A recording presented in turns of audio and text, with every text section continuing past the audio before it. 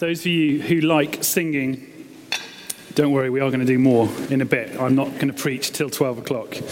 And we will have a reading, but the person who's doing the reading hasn't got back from kids' church yet. So we're just going to wing it, sort of. That's all right. So we're wrapping up this little teaching series called One Another, and I've saved the hardest talk till the end. So a little health warning right from the outset, which is that the scripture today is challenging, and I think it's something we probably need to pay attention to as a church. I certainly need to pay attention to it in my own life. And so can I pray that we are open to the Spirit and full of grace for one another. Lord, help us to hear your word, to not defend ourselves from it and one another, but be open to the life-giving freedom that you long to give us through your Spirit and through your word. Amen? Amen. I had two conversations recently. One super encouraging, where someone was telling me about how they'd ended up coming back to faith, having grown up in a Christian home, rejected church and Christianity in their teenage years, and then 30 years later, when their life fell apart in various ways, it was her Christian friends that showed her kindness and compassion and encouraged her and loved her, didn't extend judgment but extended grace and really carried her. And so much so that she realized that perhaps she was wrong to have rejected the God that she was introduced to as a child, and has come back into the life of the church and to an intimate relationship with the loving Father. How encouraging. This loving one another stuff, it really works. The other conversation, I have to be honest, was really quite discouraging. And it was with someone I know, who's a friend of mine, who's not a Christian, doesn't come to this church, but who was at a party recently and overheard a couple of people who are Christians talking about someone who wasn't there in the most inappropriate way.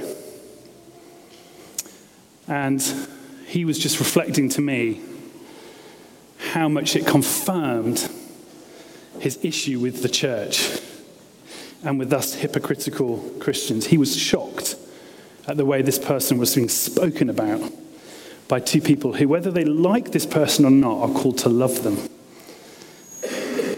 There's work for us to do always on this, isn't there? So how we love one another really matters. I hope you've been hearing that as we've tried to teach into this month. And whether we love one another is really the deal breaker. It's costly. It's really hard. But that's where the money's at. That's what we've signed up for. So let's quit playing games. Let's do it. It's very powerful. And the possibilities are endless. But so are the consequences if we don't do it. The cost to our reputation, to the reputation of Jesus, to the lives of other people is often huge. So this is the final talk, but in a sense it probably should have come second after Paul's brilliant introduction to all of this, because actually what I'm talking about this morning isn't kind of level 5 expert level or loving one another for the super keen, super holy Christians. This is foundational stuff. Actually, without the stuff we're going to talk about this morning, we can't actually very easily do the kindness and the encouragement and the compassion and all the other one another's that we perhaps could have looked at if we'd had a longer series. We're talking this morning about bearing with one another. Bearing with one another. This is the starting point. It's the floor, not the ceiling, for how we engage relationally with one another. So Andy, in a moment, is going to read from Ephesians chapter 4. So grab your Bible, turn it open to chapter 4. And what we're going to do is we're going to do the classic three-part sermon. We're going to ask the question, what does the text say? Then we're going to ask the question, so what? Like, what does this mean? Why should I pay attention? Why should I care? And then the third question, now what? What on earth do I need to go away from here and do differently? So what, now what? Ephesians chapter 4. Over to you, Andy. Thank you.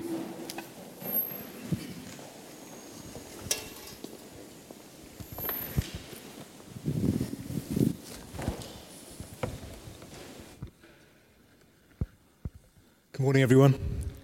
So it's on page 1185 of the Church Bibles, if you have one of those. It's Ephesians 4, 1 to 6.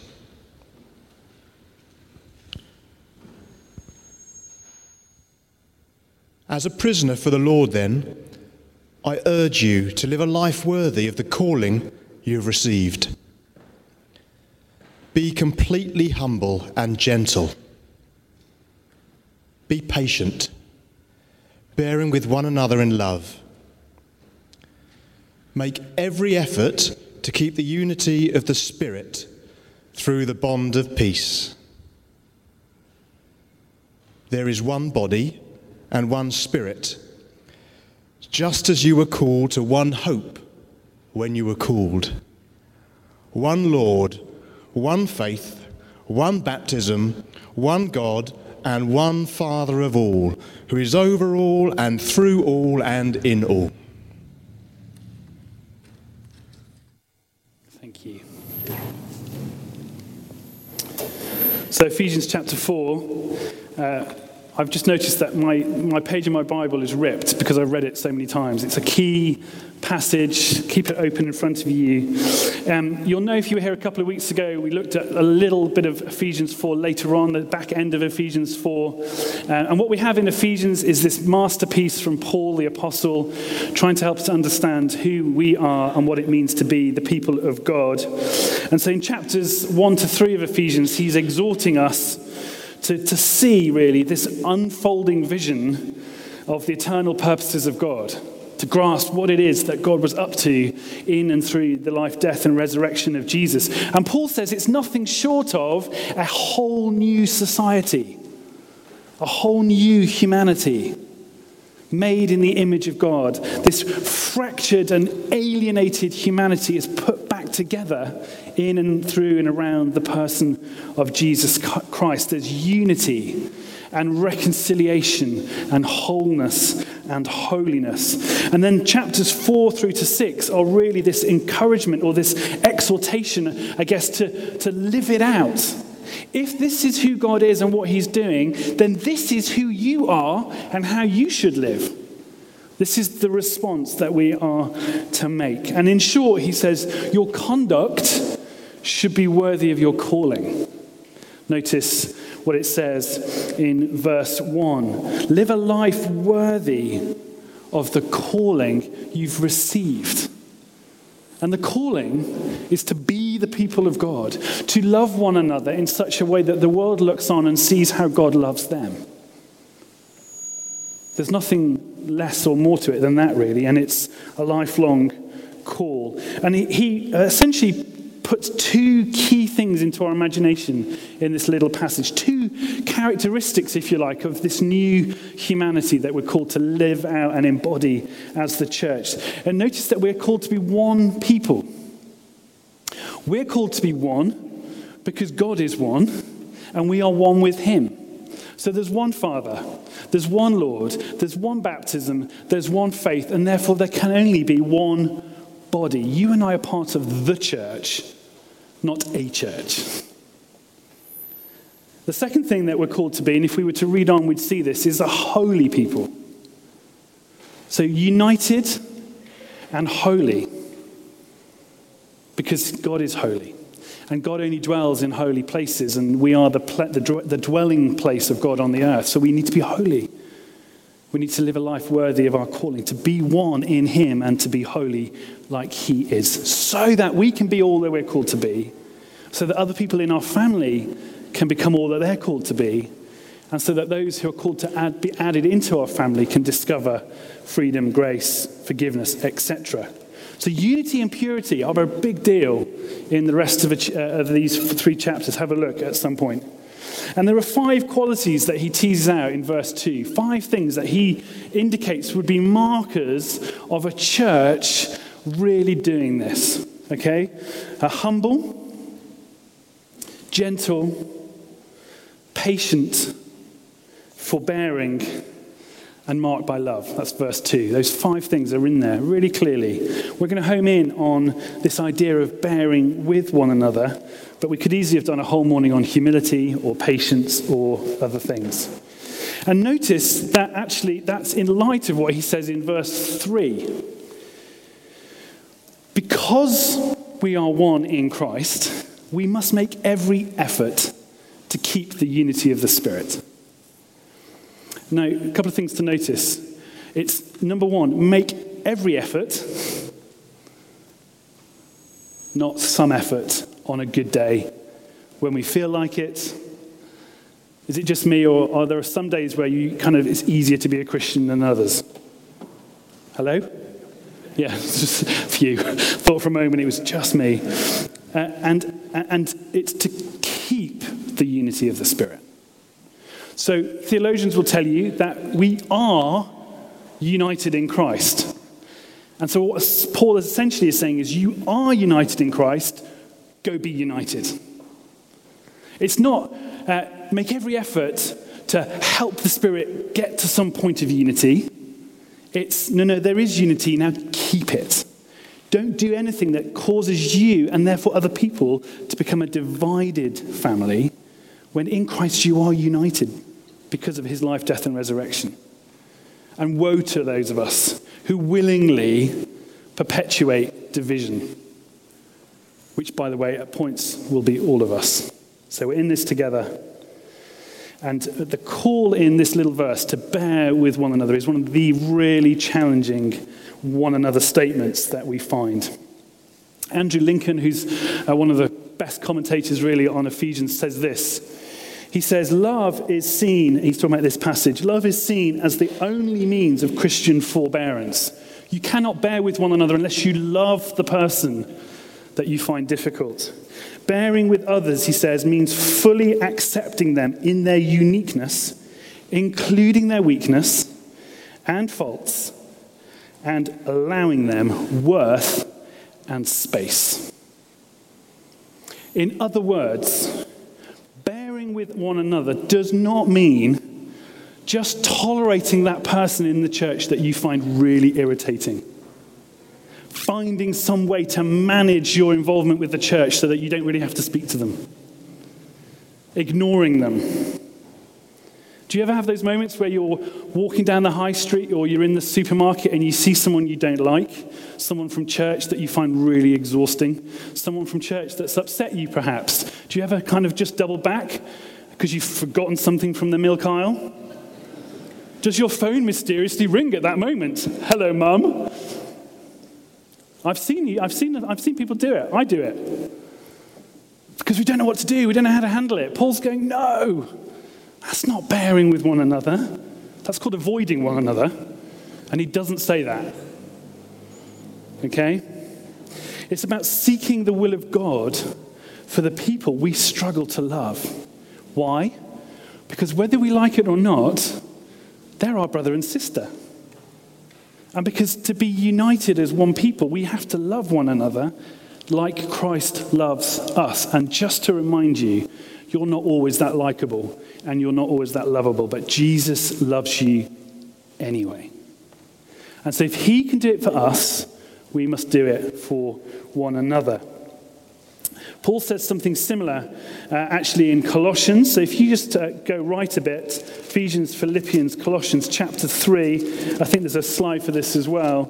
Paul basically says virtually the same thing to the church in Colossae as he says to the church in Ephesus. He says this in verse 12. Therefore, in other words, given what I've just said, whatever that was, here's what he says. As God's chosen people, called, holy, remember that word? Dearly loved.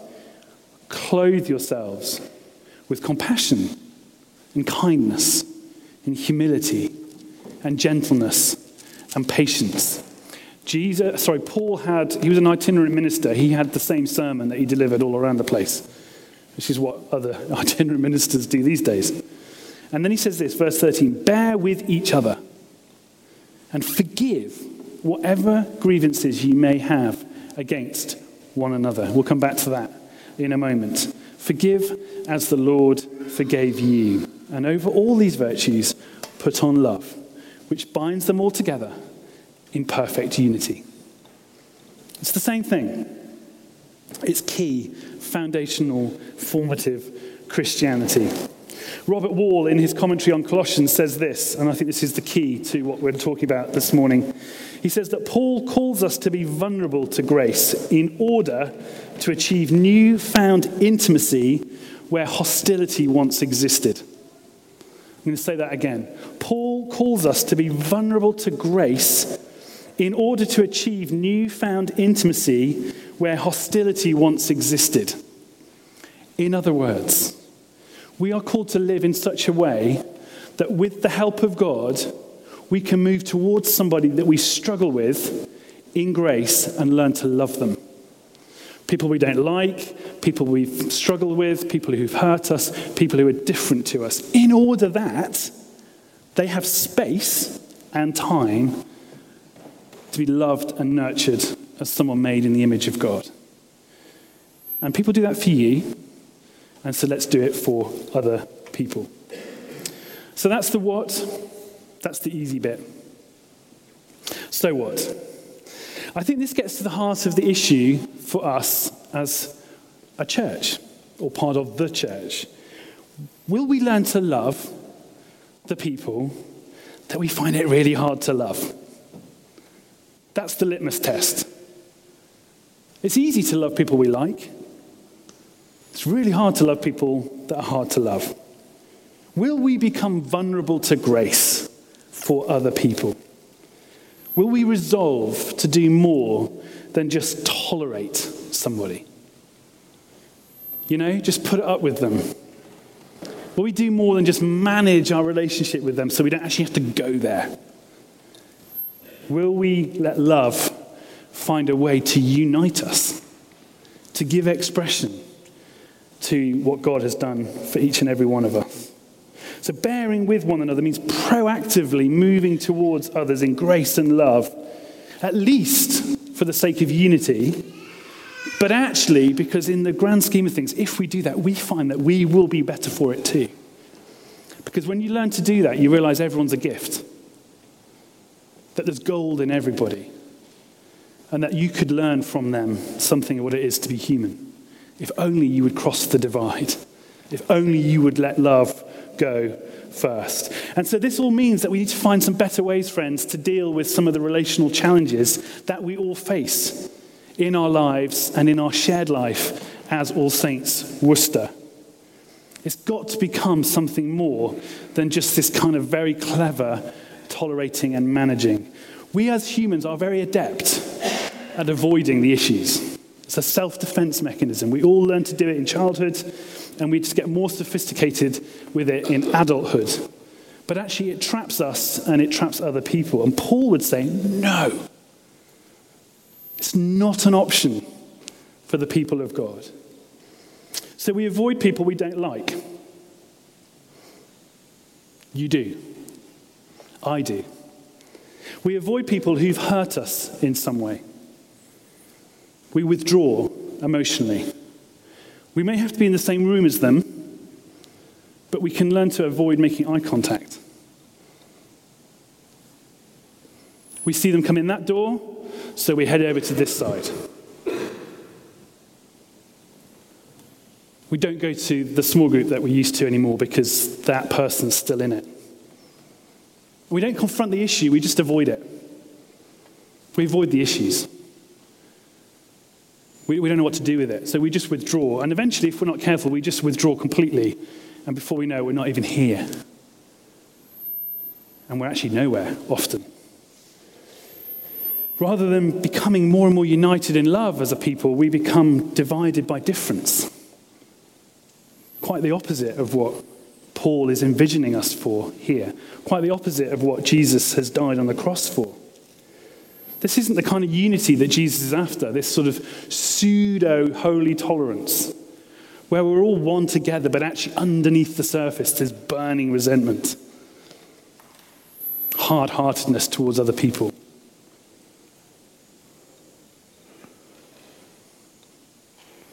I know that this is going on because I'm the pastor of this church. And I hear it.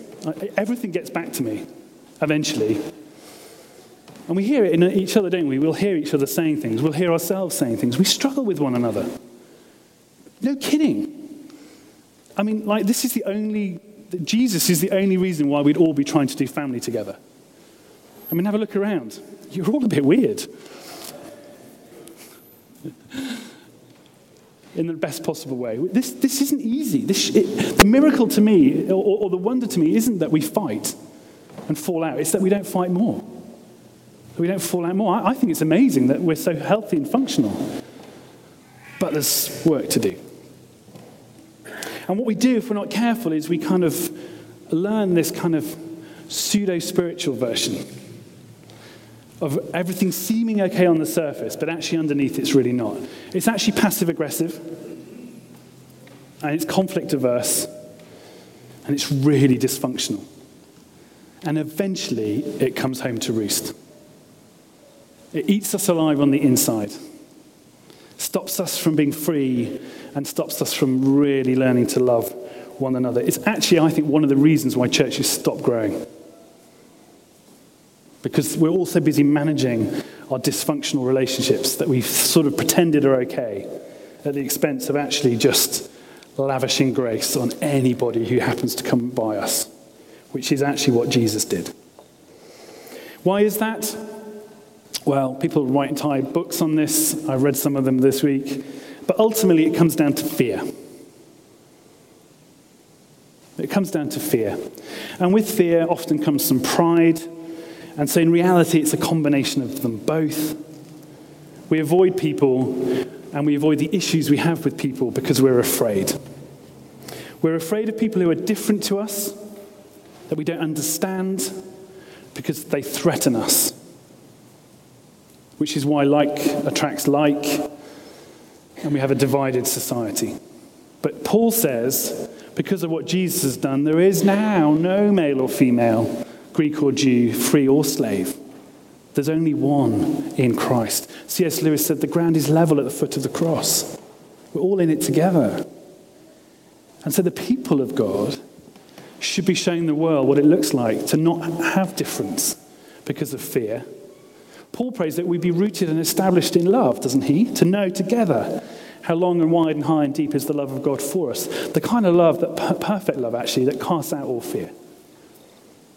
And so to quote Bob Goff, we can love everybody always because we have no reason to be afraid. And yet we are. Because we've not learned to love them. We've not learned to see them as God would see them.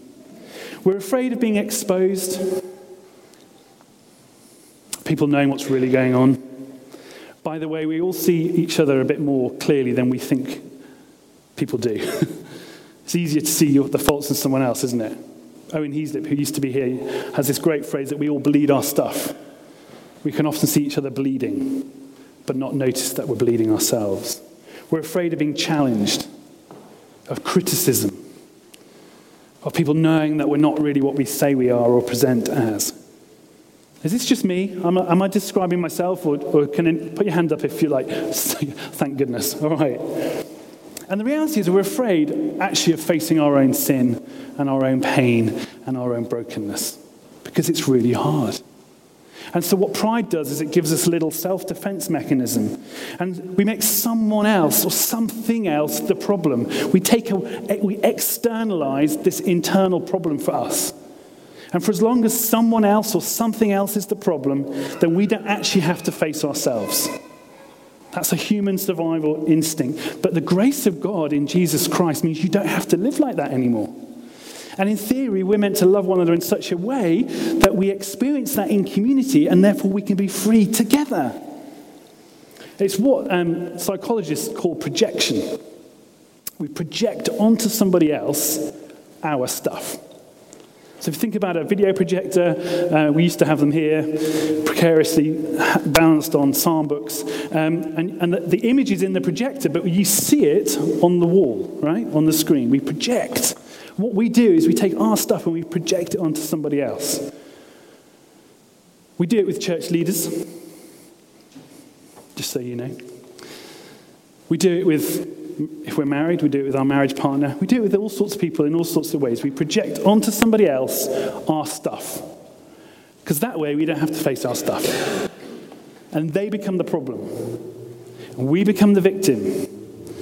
And we just learn to tolerate and manage them. It's really dysfunctional. Richard Rohr says that pain that we don't let God transform is pain that we then transmit. We're all transmitting pain all the time. Some of us louder than others, but we're all doing it. And the call is to let God transform our internal pain so we don't transmit it, we don't project it onto someone else. Because that doesn't free us when we do that, and it actually traps somebody else. Are you with me so far? This is really important, isn't it? But really hard. And Paul says if we tolerate that, if we let each other live like that, then we're not being true to who we are. We're not living out this calling, this identity. We're actually perpetuating the very thing that Jesus came to resolve. The thing that's meant to unite us can divide us. And can I just say, and please hear this, but you know, we don't just pick a teaching series because we've read some books and we fancy kind of telling you what we've been interested in all week. We pick teaching series prayerfully because we listen to what we believe the Spirit's calling us as a church to pay attention to. And so we've been going somewhere with this series, and I think the stuff we're talking about today, I think this is the challenge for us as the people of God here, in this moment. I think we're really good at kindness and compassion and actually getting better at encouragement. Owen got more encouragement last week than he's ever had in his whole life, which, given he preached on encouragement, really encouraged me. But I don't think we're very good at dealing with difference.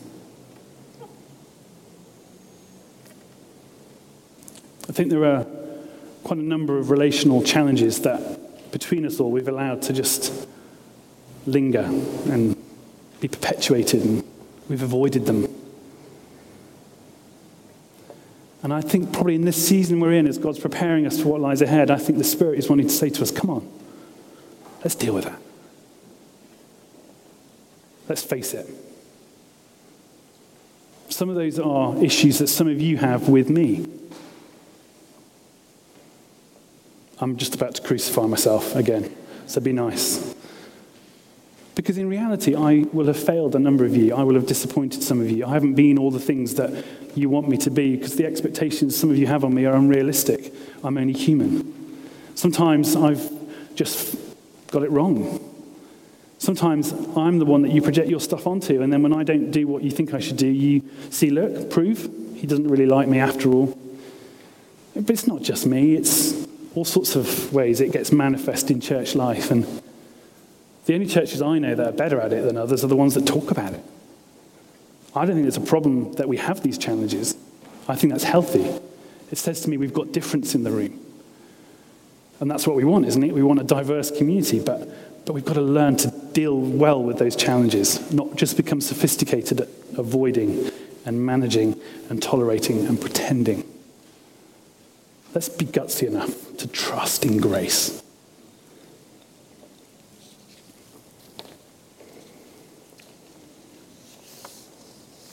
So now what?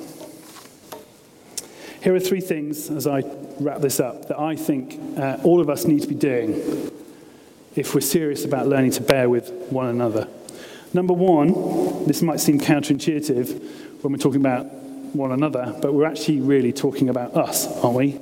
Number one, you need to face your stuff. I need to face my stuff. You need to face your stuff. We, as a church, need to face our stuff. One of the reasons why we're having a church weekend away, one of the reasons why we haven't invited a guest speaker in to come and just talk at us all weekend long, give us more information and more knowledge, is because actually we need some time together. We need to have fun together. We need to remember why we're family. We need to muck about in the sunshine. We need to sit and read the paper together. It's going to be really hot and sunny. Like, you know, gin and tonic on the lawn. How great is it going to be? When we spend time together, we go, oh yeah, They're great, aren't they? We need to face our stuff. The problem isn't them. The problem isn't him or her or the vicar. I'm not saying there aren't issues that you need to tackle with people, but ultimately the problem is you. And the problem is me. That's the reality. Jesus is very clear, isn't he? Don't point out the speck in someone else's eye and miss the log in yours.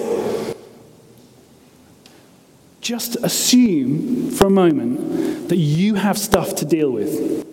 And that if you haven't dealt with it, you are transmitting it. You are projecting it. You are using it, unwittingly probably, as a self-defense mechanism and making someone else the problem. And rather than facing up to it and confronting it and dealing with it, we just avoid and manage and tolerate and we all pretend. But actually, it's all there. And Jesus looks on and goes, that's not unity.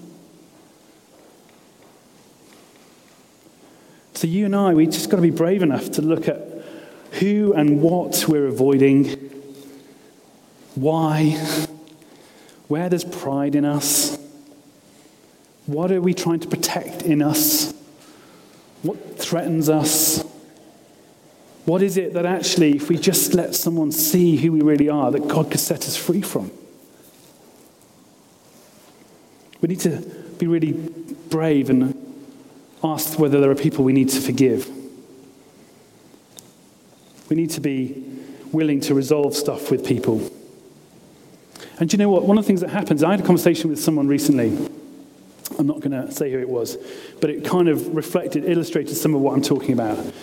And without me realizing it, I had said something to them about 4 years ago, which they misunderstood. Because I don't always communicate perfectly. Do you? And on the basis of one thing, it was a misunderstanding. This distance and difference and therefore division had grown up between me and this person. I was blissfully unaware of it. But actually, it massively affected our relationship. Now, thankfully, they were brave enough to face the issue. And in all of that, recognized that some of it was their stuff. And that made it easier for me to say, oh, but it's probably some of my stuff too. And, oh yeah, you're my brother. Let's be brother and sister, not kind of colleagues. Is that all right? So, people have hurt you. People have failed you. People haven't met your expectations. I know that. But do you know what? You've failed other people. You've hurt people. You've not met their expectations. It's called doing life together. And we've got one of two choices. We can either work on it as we go, or we can avoid the issues, let them store up, and then they all come tumbling down later. As I prayed, the picture in my head was like, rather than, was of people, all of us, going around picking up rubbish and putting it in a bag. And rather than kind of working out the issue with people dealing with our rubbish, our crap, that's a biblical word. Paul does use that word. What we do is we just absorb it, and we think we just got to deal with it. And what we do is we don't know what to do with it, so we shove it in a cupboard. And then we take a bit more and we shove it in a cupboard, and we take a bit more and we shove it in a cupboard. And eventually, the cupboard doors just fling open. And the whole thing comes tumbling out. And the issues are way bigger than they needed to be. And what we have is a God who says, let me take your rubbish, guys. Let me into this moment you've got between you where there's some difference. Whatever it is, and let's work it out together so you don't end up having to absorb it somehow. Does that make any sense? That's the first thing we need to do. The second thing we need to do is deal with difference. We actually need to deal with it. Two things here, real quick. You need to get to know the people you don't get. Get to know people you don't get. Get to know people who are different to you. You'll realize that you've got way more in common with them than you have difference. Everyone's fighting a hard battle. Everyone's got pain. Everyone's got hopes. Everyone's got dreams. Everyone's got fears. Everyone's got anxieties. You'll find at least one thing that you can agree on. You will. And you start there. So cross the room. Cross the social divide. Cross from one huddle into another. Go first. Don't wait for someone else. It's fun. I find it really hard. I'm a shy introvert. I really am. I find it really hard. Owen, on the other hand, is like Peter Pan. Woohoo, people! So I'm watching and learning from him, literally. The second thing we need to do is we need to work out the stuff we've got going on with people. We need to deal with our differences. We need to cross the divide, take the risk, say sorry, fight for unity, fight for the relationship. Remember that wall quote? Paul calls us to be vulnerable to grace in order to achieve newfound intimacy where hostility once existed. Deal with the differences. Colossians 3, forgive as the Lord forgave you. And finally, we need to find the gold in people. We need to find the gold in people. Each one of us is uniquely made in the image of God. There are incredible things about each and every one of you. Most of us don't know it, which is why we need encouragement. So it's not enough just to stop managing and tolerating. It's not enough just to sort of deal with the differences and then kind of go, okay, we're cool now. We've got to go a step further and love people into life. Champion them, encourage them, name what's good about them, call out their destiny, reaffirm their mandate. Say to them, this is who you are, and I'm with you and I'm for you. And yes, we're completely different. But isn't it amazing that because of grace and love and this thing called Jesus and the kingdom of God, we are together, and together God entrusts us to show the world what he's like? How amazing is that? Aren't we better off when we're different? That's the level that we've got to get to. That's what Paul means when he says, bear with one another. It's really hard, but it is possible. It's the beautiful way of Jesus. It's what Jesus actually did for us. And Jesus doesn't ask us to do anything for him that he hasn't first done for us. So Peter quotes Isaiah 55, when he says this, when they hurled their insults at him, he did not retaliate. When he suffered, he made no threats. Instead, he entrusted himself to him who judges justly. Verse 24, he himself bore our sins. If Jesus can bear with us to the point of death unto life for us, then frankly, we don't have an excuse to not bear with one another. He did this so that we might die to sins and live for righteousness. Jesus faced our stuff for us so we can face our stuff. Jesus has dealt with the differences between who we are and who we're called to be so that we can be united to God and one another. And he calls life and gold out of us every single day because mercy triumphs over judgment. Let's stand.